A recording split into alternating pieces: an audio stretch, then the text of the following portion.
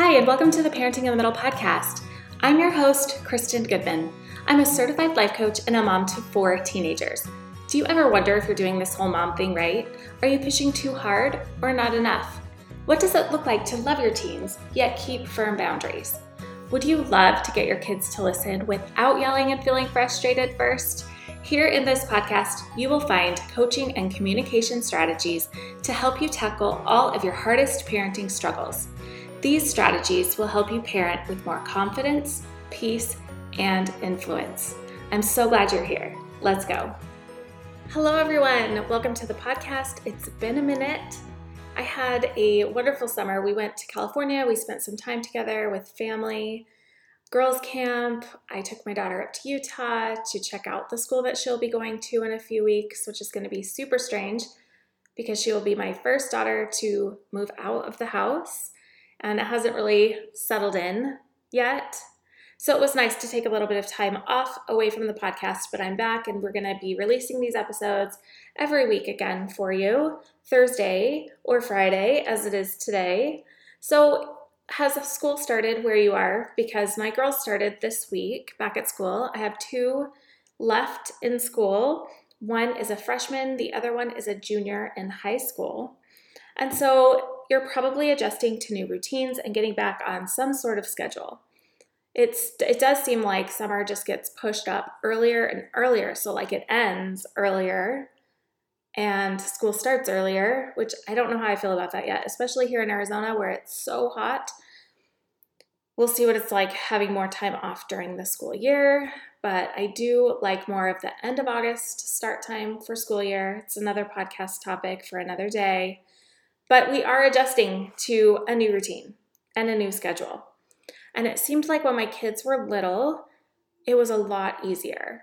About a week before school started, we'd get back into the habit of going to bed earlier. We'd get everything ready, school supplies purchased, and we were just ready for the new school year, meet the teacher. It was like we kind of prepared ahead of time. And even if they weren't excited and ready for school, they just knew it was time. And we adjusted pretty well. However, now that my kids are in high school, we don't have this like, okay, time for bed and bedtime routine. It's different for every one of us. I do try to connect with my kids before they go to bed and say goodnight to them. But often if they're still up, I'm going to bed, or maybe they're out with friends. So it's just different. It doesn't feel as structured for me, and as a mom that's what I really liked when my kids were little. There was some structure and control that you had that I no longer have as a mom of teenagers and 2 adult children. So you may be noticing this too as your kids get older, that your structure that you craved when they were younger is getting less and less. It's harder to control and manage, and so we do have to let go of that a little bit. And it can feel more frustrating. So like as our kids get older, things get more expensive. So when they want a new wardrobe for school, which is what it seems like, with brand new shoes, and they're really expensive. It's not the same as when you could just take your younger child to just any store and grab a few things. They get more picky and more expensive.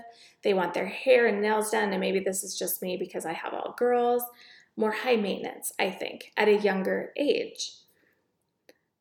And then they just kind of expect us to pay for it, right, as their parents. And so this is also a topic for another day, but it is something that can push us to frustration because we can get really annoyed and frustrated when our kids act entitled or want things that we don't feel like they should be entitled to.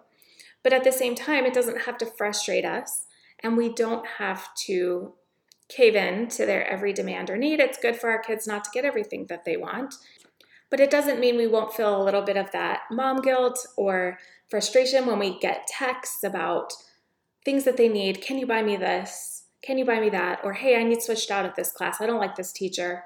Things just feel more stressful and urgent as our kids get older, even if the things that feel stressful and urgent aren't really stressful and urgent. We don't want to be triggered. We want to stay patient and calm, but let's just be honest, it is not easy. So I wanted to start this podcast by giving you 3 simple tips just to help you get through the day with your teenagers a little bit easier. The first tip is take it one day at a time, which may sound cliche, but I want you to think about this. When we feel stressed out and overwhelmed, we go into this mindset of things are never going to change. It's always going to be this way. And so we project our teenagers' behavior into the future. We make it mean they won't ever figure it out, their life is ruined, and it's all of our fault.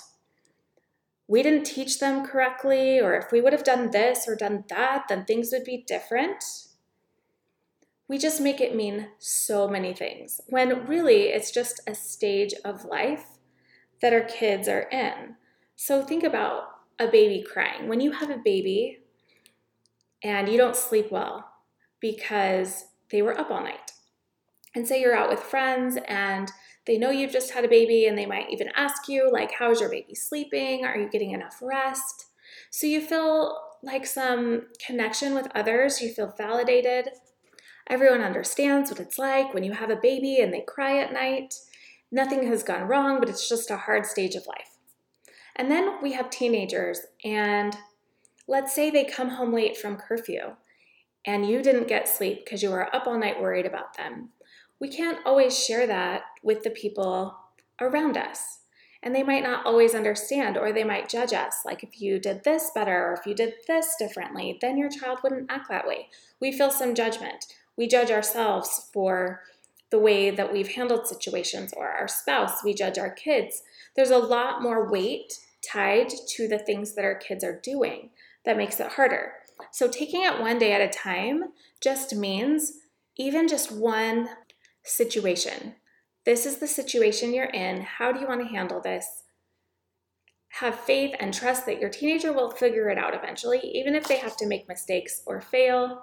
It's not your fault. You didn't do anything wrong. This is just a stage of life that they're in. This is a phase. Everyone's different.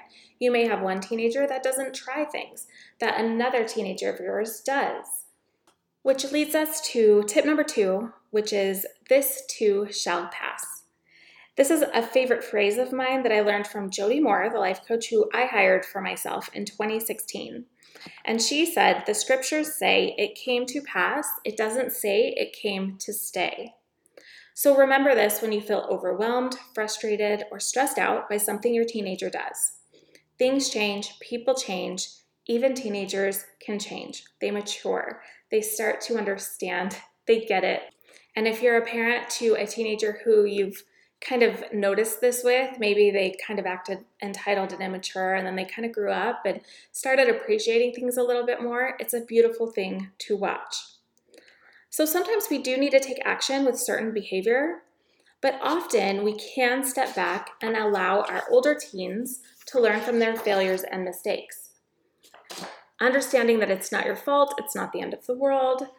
And this is not an easy thing either, because if you're an anxious mom like me, you want to control all of it, right down to making your kids happy, obedient, and successful. But I will tell you, there's no better way to spiral into overwhelm than by trying to manage your kids' feelings, their success, and their behavior. Allow for mistakes and trust that changes can happen. These changes will be because your teenager is smart, they know better, and they will figure it out. So when you step back and allow this process to happen with your teenager, you will be able to find evidence that will help you realize, okay, they can do things on their own, and I don't always have to step in. But if you never allow for that and you always step in, you always fix it, they're not learning those skills to handle it on their own, and you're not developing those thoughts and that trust that they will handle it on their own. You're kind of perpetuating the cycle that they need you, which as a mom, it's nice to feel needed too. So it just kind of is like a layer of why it's hard to step back. Number 3, you are not alone. And this will piggyback on number 1, which is about connecting with others, especially people who get it and who have been there, who aren't judgmental, that you can confide in.